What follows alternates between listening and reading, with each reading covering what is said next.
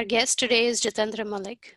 Jitendra is a professor of EECS at the University of California at Berkeley and a research scientist at Facebook AI Research. Hi, Devi. How are you? I'm good. How are you, Jitendra? Not bad, not bad. I just had a meeting with Dhruv and we were discussing how long we are doomed to be in this very peculiar dystopian state. Yeah. Yeah. Thanks for taking the time to do this. Sure. Yeah. Okay. So I have a whole bunch of questions, and so some of it might feel a little bit like a rapid fire round. Some of them are light; they might not need a lot of thought. Some of them might take some more thought, in which case, feel free to pause and think about it if you want. If any question you feel like you would rather skip, that's entirely fine too. But in general, if you can sort of err on the side of being open, which, like you said, I think you are anyway, vulnerable, transparent, I think that would be good. Mm-hmm. Okay. Sure. Yeah, so I'll get started. So my first question is, what were you doing just before this call? I was at another meeting because my life is from meeting to the next. Yeah. What is your daily routine like? Daily routine now is the first thing I do is I get up and I check on my email and I read the news. And it's essentially in a very anxious way, looking through what's happening on the polls, what's happening with COVID. And a few weeks ago, it was about what's happening with the fires in California. Yeah. So it's the behavior of a anxious, slightly neurotic person checking on the state of the world. Yeah. And then at some point, I have to stop indulging myself in this way and get to the activities of the day, which starts usually with meetings around 8:30 or 9. Yeah. Yeah. What is the favorite part of your day? The favorite part of my day, I like to have time to read and think, and that typically for me is in the evenings. In the day, it's more about meeting people and talking and discussing. So I enjoy that as well. So there is a extrovert side and an introvert side. So I get to indulge my introvert side in the evening, like post dinner. But the extrovert side is what is there in the day, where you are just meeting with students, colleagues, faculty meetings, staff meetings at Facebook, all of that. Yeah. And what is the least favorite part of your day? The least favorite part of the day is, I think that in any job, there are lots of very boring things which need to be done. So in academia, these include, writing zillions of letters, evaluating people. But this is a part of the job. It's one of your duties where you have to do this. I think other bureaucratic steps are, filing for reimbursements or things like that. So there are very bureaucratic parts of one's life which one has to do. And I once read this book from a university president, and his perspective was that when you take up a job, don't just judge it by the fun parts of the job, because there are the fun parts of the job, and this is obviously what you emphasize when you decide, I want to make a career in X. But you should also look at the dull parts of the job and the boring parts of the job, and then ask the question, are you able to do them? Okay. And if you really, really can't stand doing them, then you really should not be in that line. Interesting. What one chore do you dislike the most, and why? Yeah, I think I mentioned this. It's essentially writing recommendation letters, which I dislike. The reason I dislike this is because because people are very, very multidimensional, and research is very multidimensional. And yet we have to write these letters, which are going to be looked at by some committee, which is making a very one-dimensional decision. Yeah. The committee is making a one-dimensional decision on whether to interview somebody or give someone an award. So it's the complexity of the person is being reduced to essentially one number and then a threshold, right? So if you think of it from that perspective, it's a very silly thing, but it has to be done. And then when we write these letters, we are trying to provide them all the features for that decision. Right. Yeah. So it is. I take this job very seriously. I write, I don't know how many, recommendation letters for people to get their first job, how many letters for people to get tenure, full prof, get into get various awards and so on. But nevertheless, it's still tedious. Yeah. Yeah. Do you struggle with procrastination? Yes. Yeah. I wish I could say otherwise, but I do. And I think there are, it's much easier to do the fun things than the boring things. And it's a continual struggle. I'm not, my attitude to this is that there's some people who are lucky and who just don't have this problem. I mean, my wife is an academic and she's an example of that. She doesn't really procrastinate. I procrastinate a lot. I've just found a way to manage this weakness. Okay. Because that, you have to know your strengths and weaknesses, and some of your weaknesses, what you need to do is to develop coping mechanisms. So it does not become, it does not become super, super hurtful to you, right? And for some people it does. So I've just developed mechanisms by which I do this. It's not become pathological. Right. Do you struggle with time management? Yeah, it goes together with that. Right. Again, it's not, I think of this not as something where you're just good at it or bad at it, but you get better at it. So I do a much better job now of estimating how much time various things will take. So there was much more wishful thinking in my planning. And I think I've got better at that. And then you play little tricks like you tie up some fun thing with some boring thing. Okay, you tie up there's some boring thing, you break it up into chunks, and then you just have to do one little bit, which you can do in 15 minutes. I mean, these are all written up by zillions of people. Yeah. So I do use those tricks once in a while. Yeah. Do you set an alarm in the morning? No.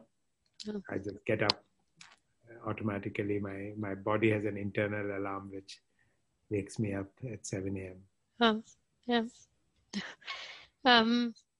If I asked your friends, what is Jitendra like? What are 3 adjectives that you think they would use? I think one thing they would say is that I'm quiet at times, but very argumentative at times.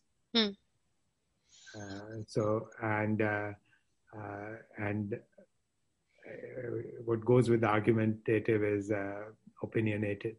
And I think that's what they would say, probably. And is that true? Is any of it exaggerated? Are they missing anything?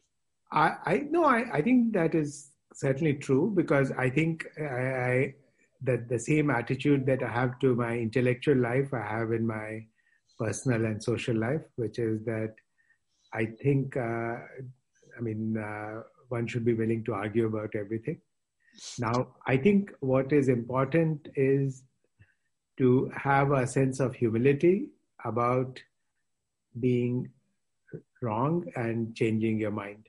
So I feel that there's some people whose humility would lead them to not express an opinion. mm, or be very wishy-washy. mm, In my approach would be that no, you should be able to take a point of view.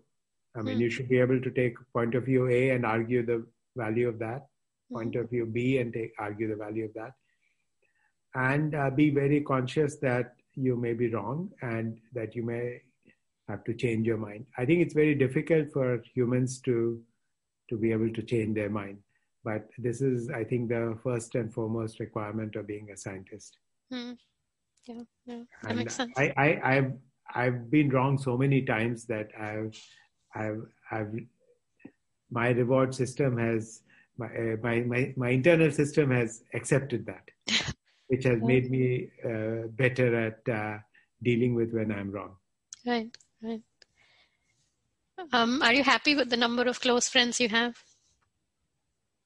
Yeah, I Yeah. mean, for me, it's a relatively small number. I mean, and some of them go back to my college days, I think, Mm, and then some of them have been acquired over my work life, mm, and I feel I'm very lucky in that sense. mm, I have very good relationships with many of my former students, mm, and because it's over time we have talked about many issues and not just science. mm. Yeah. What is one thing you're worse at than people around you?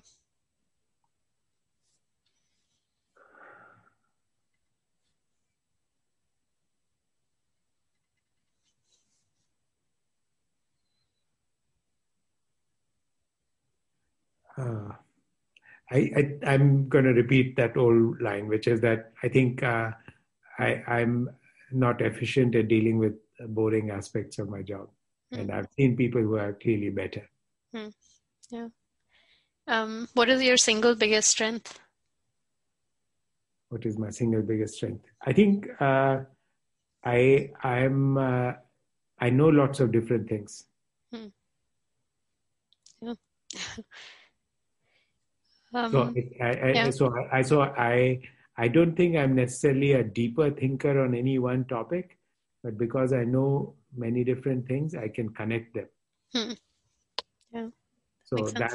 that is, I think, in terms of my research strategy, that is, I think, the extra thing that I bring to the table Mm, relative to other colleagues. I mean, mm, I think research is it's an ecosystem, and different people will work with different styles, and that is how it should be.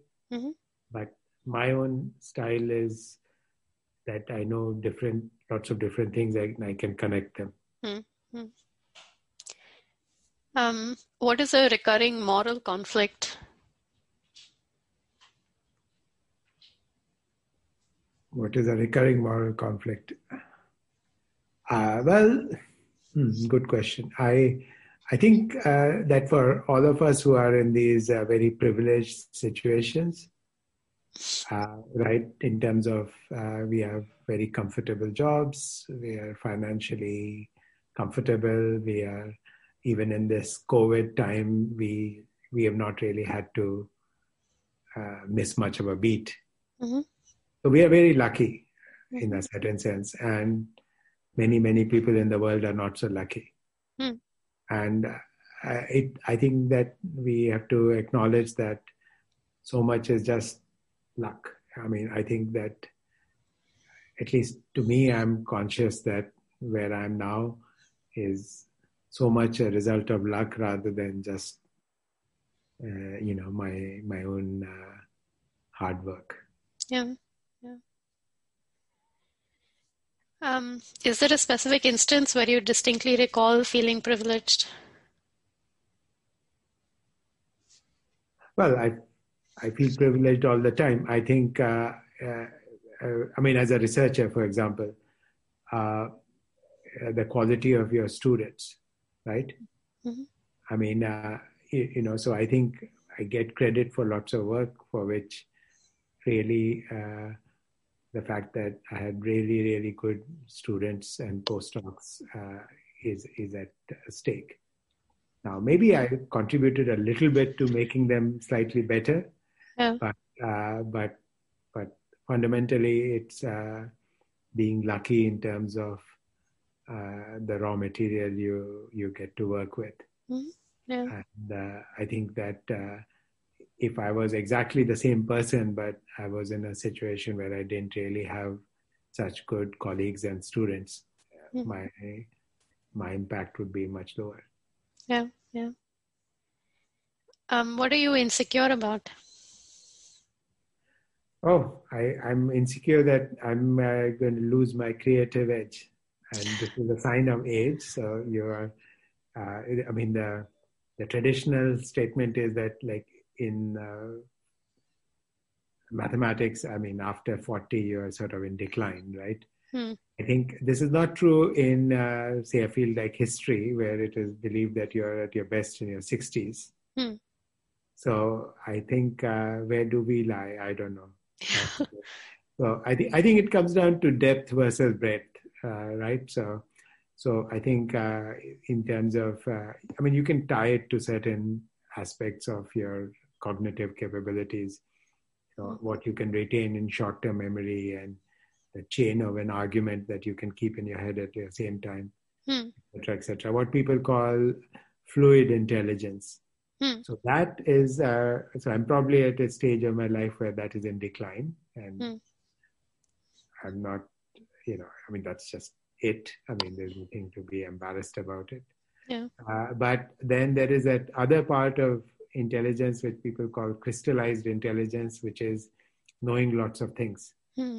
So, and that's essentially going up linearly, right? So you know more things as the older you are. So essentially, what I need to do is to find ways of exploiting my strengths and not to let my weaknesses hurt me. Yeah, yeah. Yeah. Do you or have you felt like an imposter? Oh yeah, everybody does. I do. Of course I have. Yeah. That's this is yeah, I mean I still feel it. So I feel like, I've been lucky enough to get various awards and get selected to this or that or the other, and I seriously wonder, okay, was the committee just drunk that day? So and then yeah, maybe, I mean, it's fine. I think I mean, I don't think that it's ever been debilitating, right? So that's the important thing. It's okay to have self-doubt. I think self-doubt is important for being self-aware. And if somebody never had the imposter syndrome, I would really worry about that person. Because that means that they have no self-doubt, which means that they will not realize when they are wrong and when they have to change. Yeah. What is something that you're trying out these days, and how is that going? Well, in this particular world we live in, we have much more, many more restrictions on what we can try. But yeah, I mean, I can talk more about sort of my intellectual space, and I'm very much interested in sort of action and motor control and robotics now, and I'm so it's interesting because I feel that I have to go into an area where I don't necessarily know everything. I mean, in computer vision, I have the advantage that I've been in the field since the early 1980s. So most of the field has developed in my time. So I know the literature and the various ways in which various ideas go wrong quite well. Whereas when I go into a field which I have not worked in before, it creates a certain degree of vulnerability, because sometimes you have your intuitions and they could just be wrong because you haven't tried something, and what you think of as easy may be hard. So, but actually it's fun. I think that over my career, I have switched around a lot in terms of different subfields of vision and moving between sort of more computer vision approaches to perception, to cognitive science, to machine learning, to geometry. Mm. And that has been fun, I Mm-hmm. think. And now it's reaching out even beyond vision. And I think I think that's interesting because you have to sort of learn more, and you can't just be driven by your past prejudices.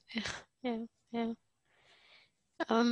What is your favorite tool or trick or hack or something of that sort that makes your life more fun, more efficient, more convenient? Anything of that sort?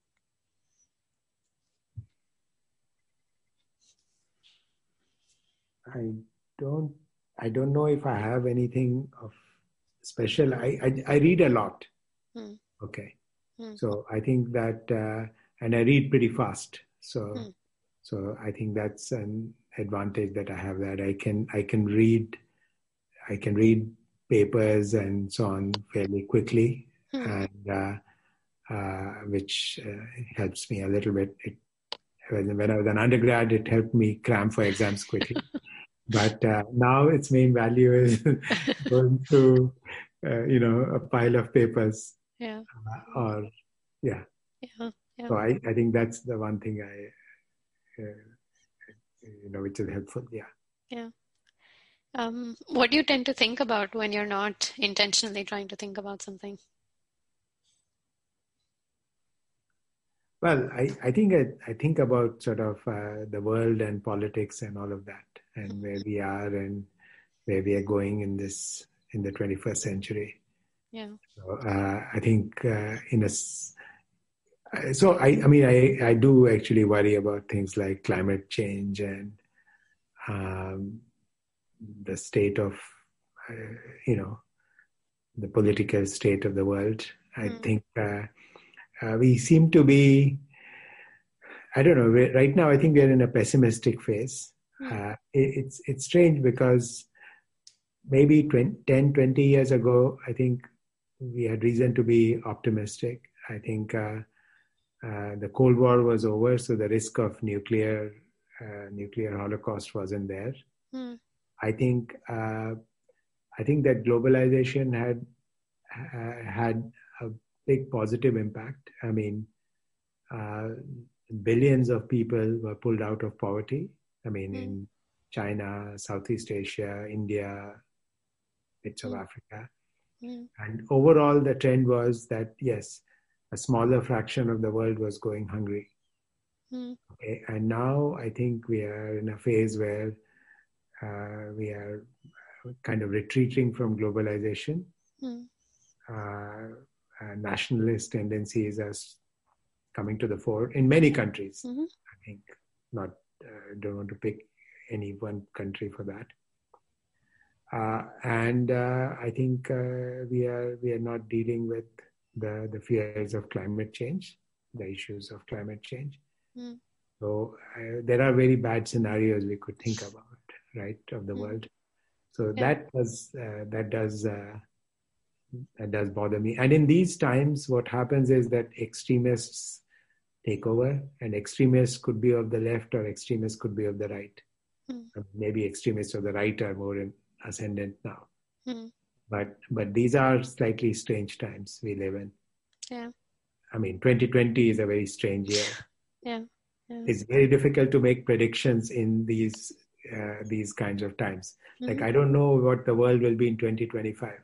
mm. So the variance is very high of what the world could be in 2025. Yeah. I mean, I Yeah. can imagine very positive things and I can imagine very negative things. Mm, And it's just that, like, there would be some previous times where we would not have expected this uncertainty. mhm, Like in 1995, what you expected to see in 2000, what you would have predicted would have been how it turned out, mm. Yeah. Yeah. right? Yeah. Looking Makes 5 years sense. out, you would have made predictions which would have been reasonably close to the truth. Mm. And in 2020, can you make predictions about what 2025 will be as being? Yeah. I think we will, but how confident can you be about that? Right. Right. Makes sense. Makes sense. What is something surprising about you? Something that the rest of us might not guess?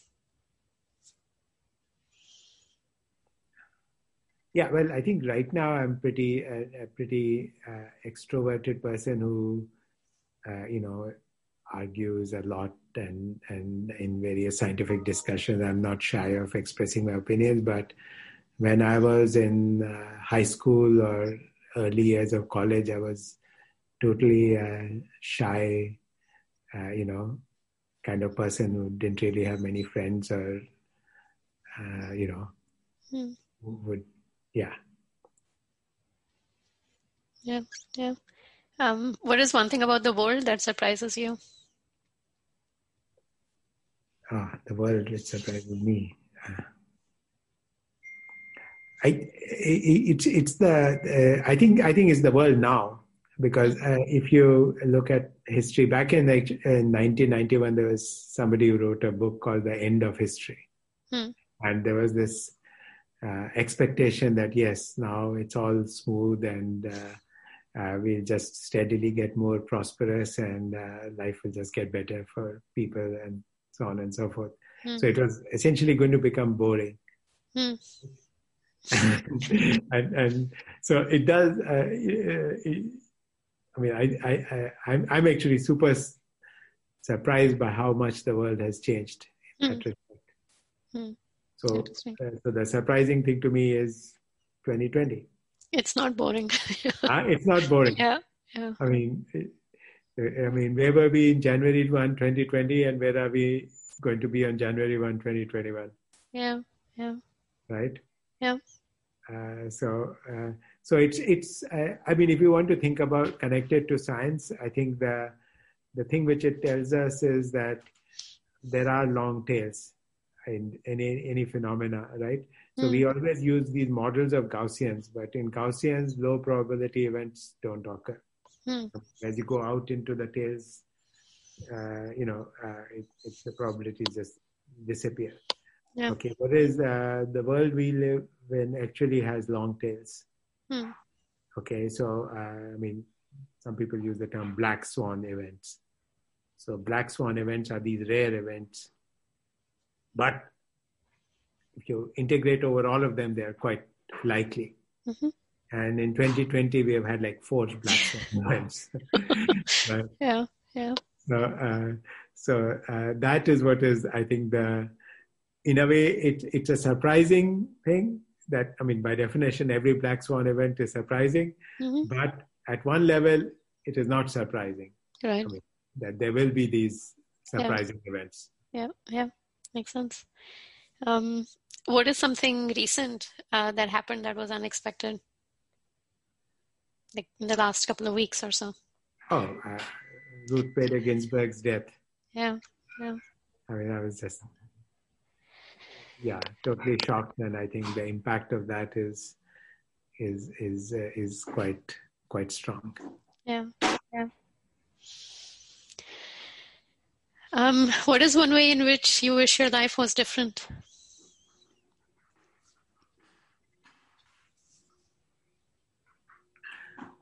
I'm pretty happy with my own life. I just wish there were ways in which other people's lives would be more different.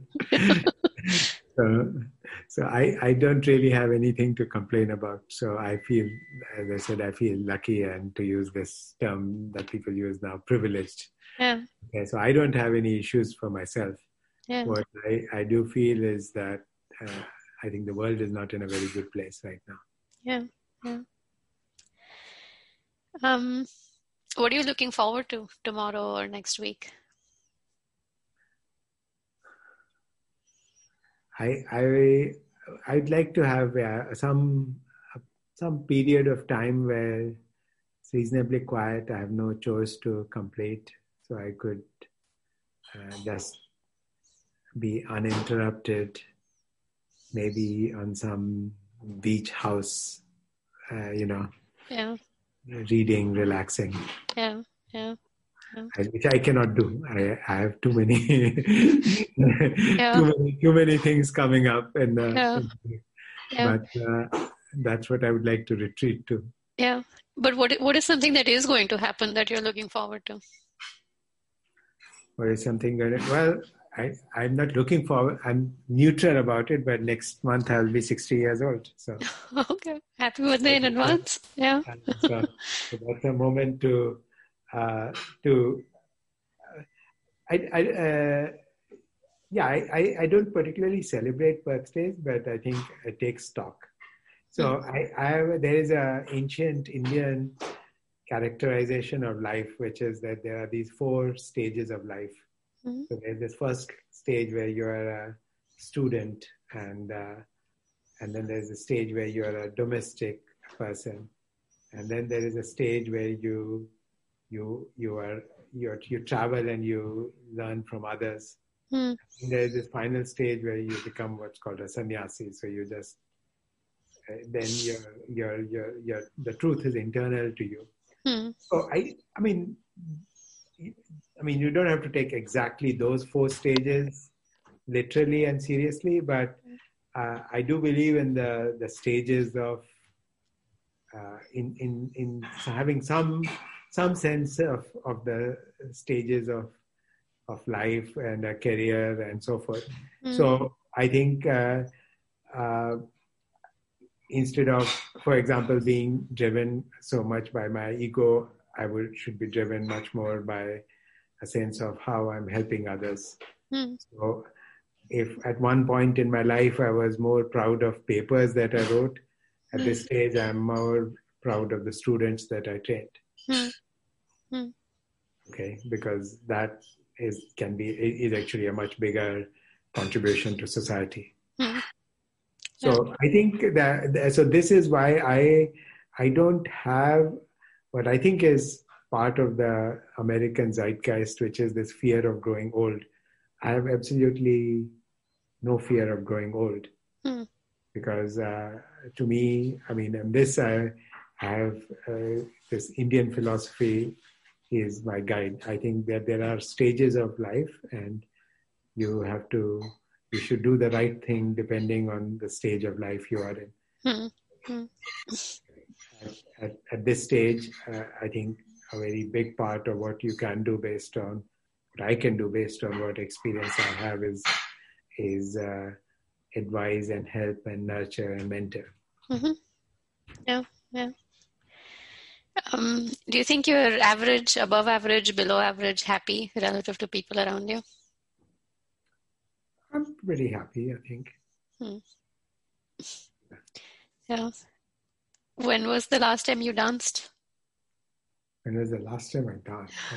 Not in COVID times. I think it was some birthday party. No, not birthday party. I think some friend's son's wedding.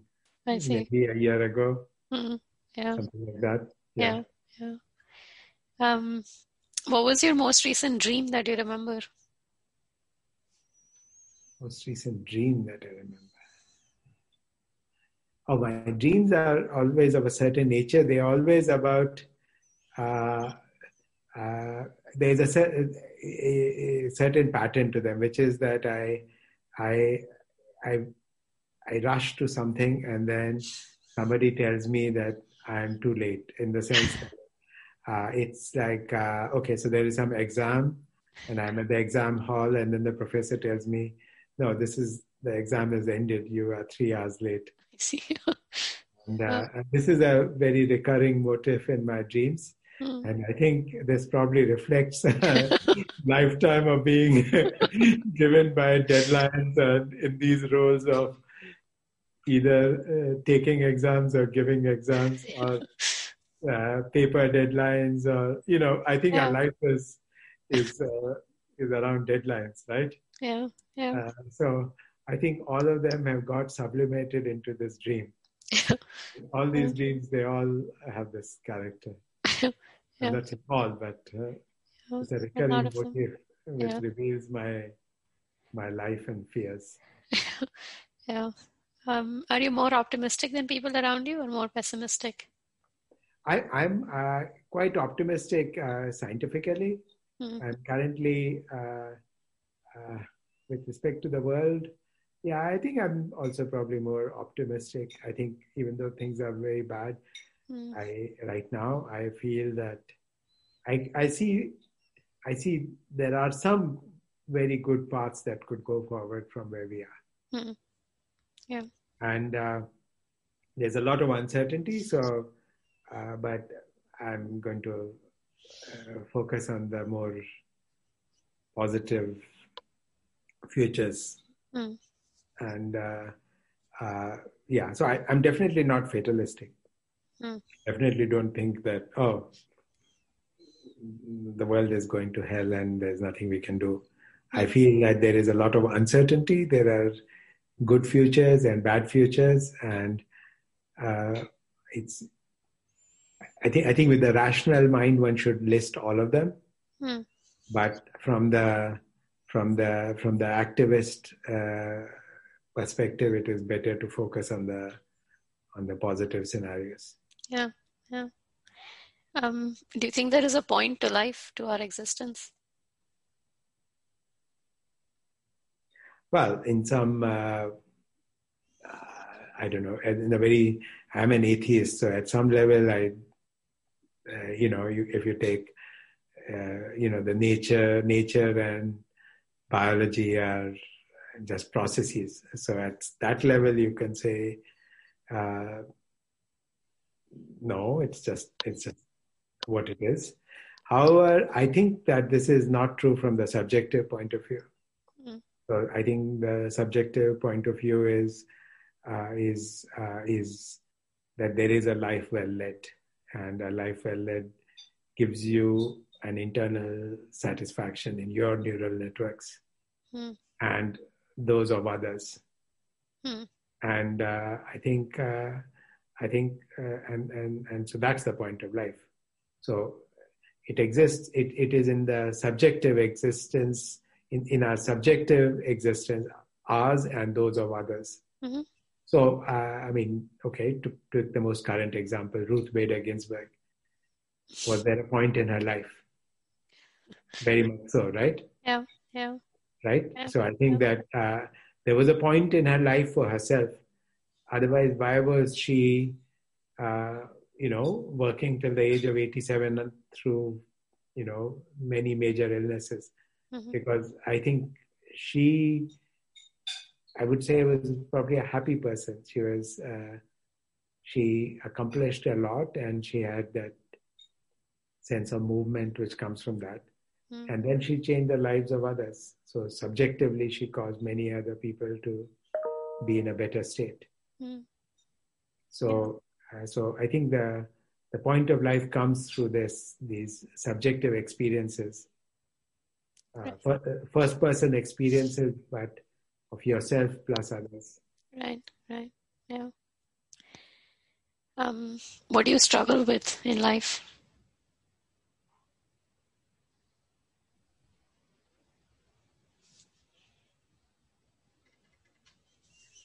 No, not really much. I think I'm reasonably lucky.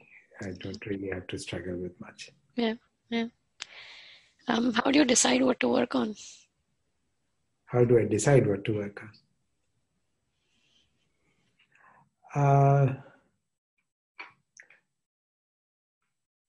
I think, okay, first, I mean, it starts off with a phase of a lot of exploration and, uh,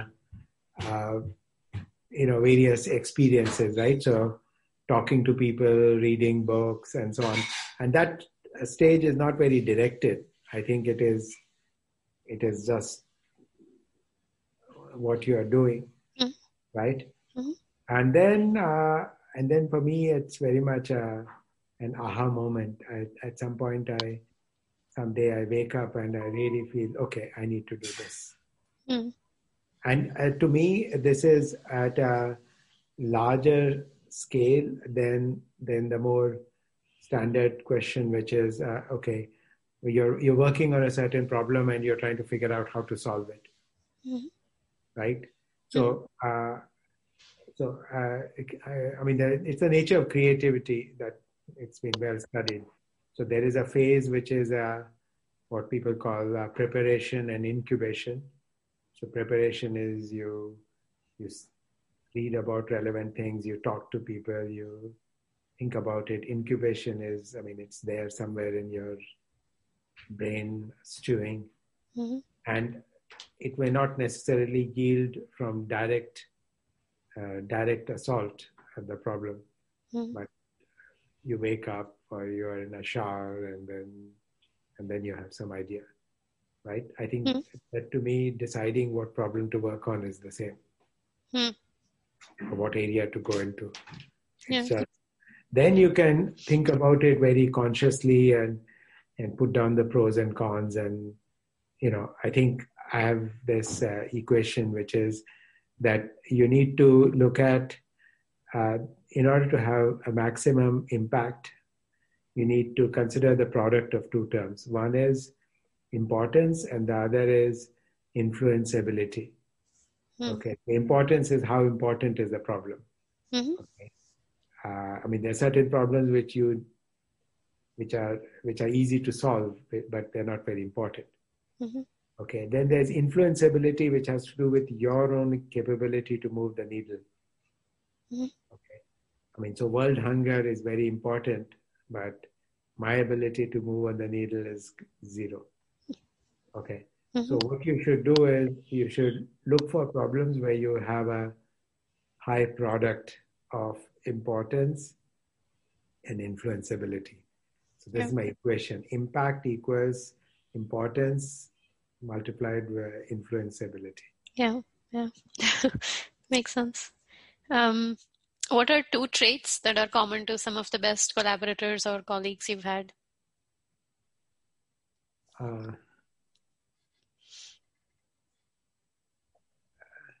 I think the ability to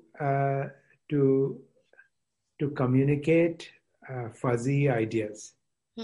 See, when something has been fully worked out, it's easy to describe, right? I mean, a mathematical argument is in some sense easy to communicate, right? I mean, it may take a little bit of time and you may have to read it twice to understand it, but at some level it's very easy. Okay. But often when we are working on a problem, we have half-baked ideas. And somehow a good collaborator is one with whom you can communicate in these half-baked ideas and get some reaction. Okay. So I think that I need to have that ability and that other person needs to have that ability. And this takes time. And I think some of it is just getting to know the person, but some of it is also a person's style. And because they have to, so that is what I think is very important in a collaborator, or you need to build it up. I think that, I mean, I found that the people with whom I initially was not at that level, but over time we got that way. And the second is that when you're talking to some people, as you are explaining to them, you find that it all becomes clear to you yourself. So the task, so in a sense, it's all happening inside you.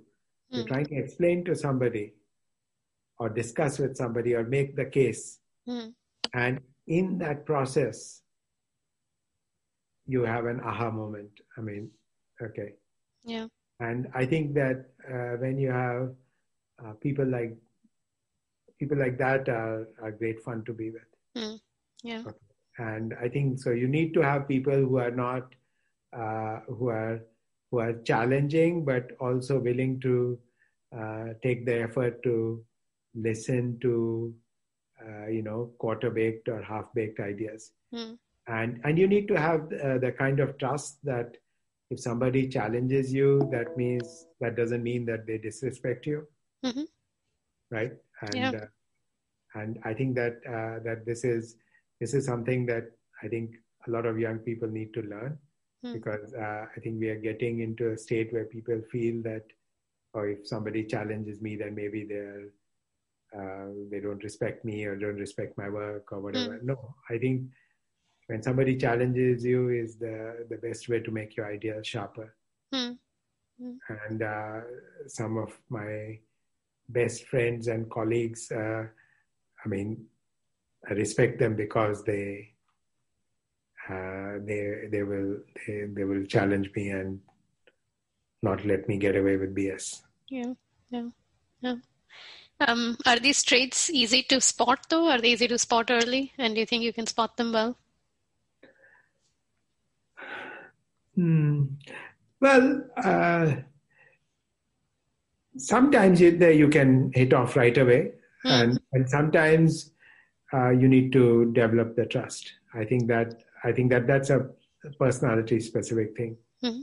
I think that with some people you acquire this initially they are all very proper and respectful, but after a little while of getting to know them, then they're much more open with their opinions. And I think that that's perfectly fine. I mean, I think that this is one of these things which changes with age and seniority, right? When I was younger and I was exactly at the same level of experience with other people, it was much easier to have these frank conversations, right? Because they didn't think of me as any more senior or any more knowledgeable.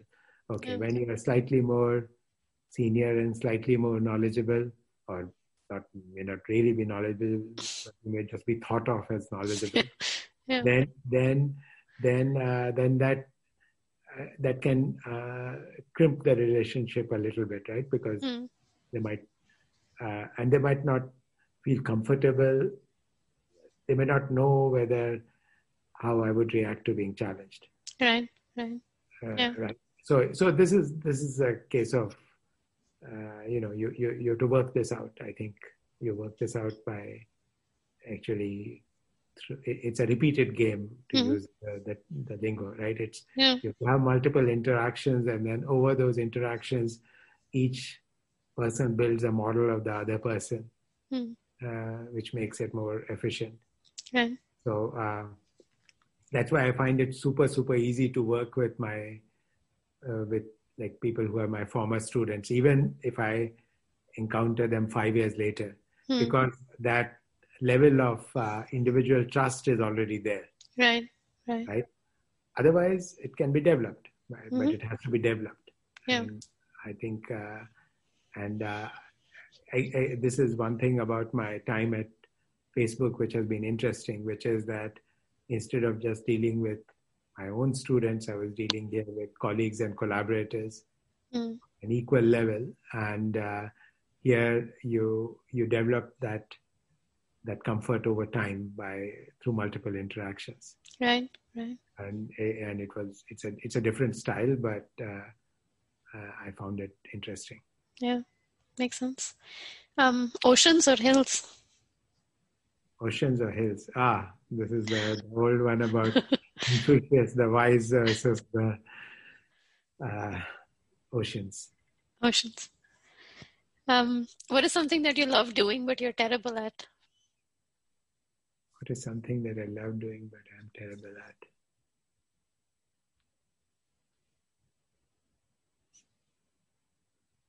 Singing. Yeah. What is something you did recently that surprised even people who know you well?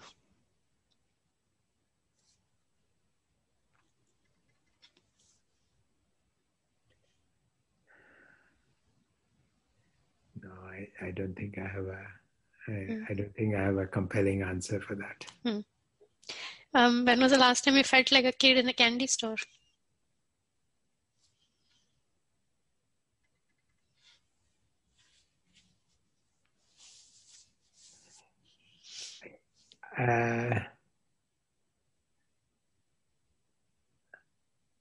I think when I go to a really, really big bookstore, okay, I think, and sadly these are dying, but I think I think that in Europe, you're like in Britain, in London, or Oxford, or sometimes you have these amazing bookstores. Yeah. and I just enjoy that Yeah. atmosphere. Yeah. Okay. I think a museum as well. Certain museums, you have the same feeling. Mm. So I would say bookstores and museums. Yeah. Yeah. What is something you did not like at the time, but you're glad happened?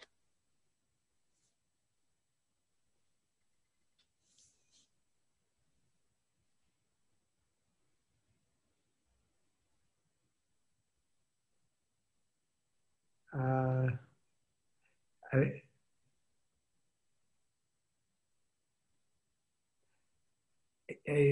I think maybe I think there are certain failures in life. Mm. Okay, in the sense that okay, I was trying for job X. I'm not going to name the X and Y.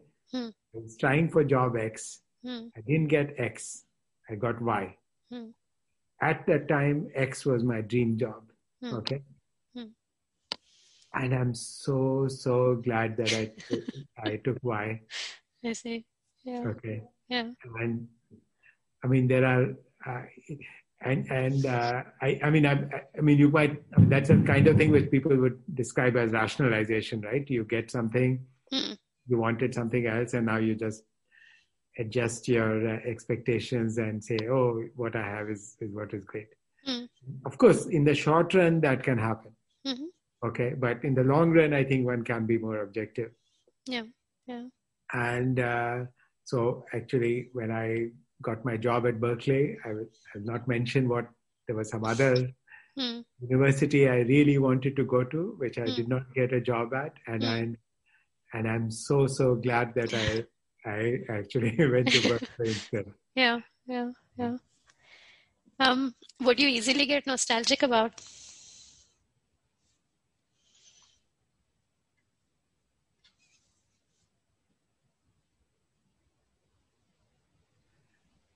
I think for me, nostalgia is most easily triggered by music.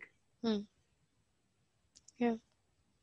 So, so a few years ago, I went through some health crisis, Mm. and then for months I was basically at home recovering. Mm. And at that point, I found that what I retreated to was music, Mm.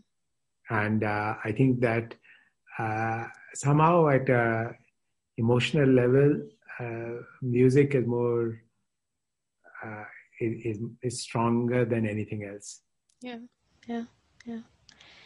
Um, what is some of the best advice you've gotten or given?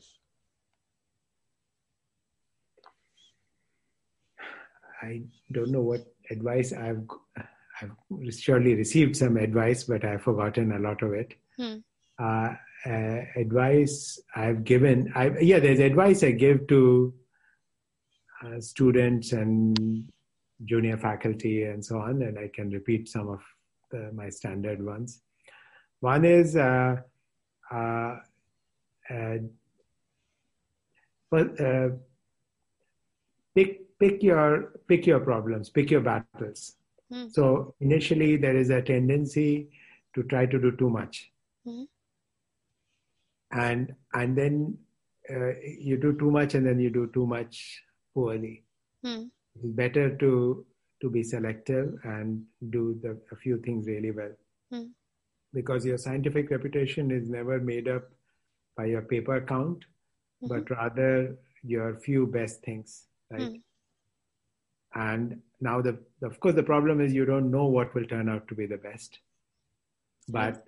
but you won't get a chance if you do 50 random things. Yeah. Yeah. So pick a few things which in your best judgment are the most promising, Mhm. and go for that. Yeah. Yeah. So that's an advice on a research, for one important piece of advice for research career. Second important piece of advice for research career is have a portfolio uh, in the of problems. Some where you know everything. It's basically just a question of execution. Mm. And to some which are slightly outside your comfort zone, to some which are fully outside your comfort zone. Mm. I mean, they have to be interesting, and you have to have some angle on them. Mm-hmm. But by so you need to divide up your portfolio because into problems of type A, B, and C, and then you will find over time that those problems which are slightly outside your comfort zone, they will stretch you, and then that becomes part of your comfort zone. So over time, you expand the set on which you are comfortable. Yeah, makes sense. And if you just focus on the things which you can do really well in the next 1 year, you will never grow. And suddenly you will find yourself feeling sterile, stuck in some place, and that you're the king of this little small hilltop, and you're isolated from everybody else. Yeah, makes sense. Makes sense. My last question, being as honest as possible, why did you decide to do this interview? Why did I decide to do it? Because you asked me. No, I think I'll give a slightly more serious answer, which is, I think it's to do with philosophy of life. And if you recall, in the earlier stages of this interview, I talked about the sort of life cycle and the stages of life and Indian philosophy and so on. Okay, well, I thought that this interview would be a chance to go through that exploration. Yeah. Sounds great. Thank you so much, Jitendra, for taking the time to do this. Sure. Thank you. Yeah. Pleasure. Okay. All right. Yeah. Good. Bye. Thanks. Bye.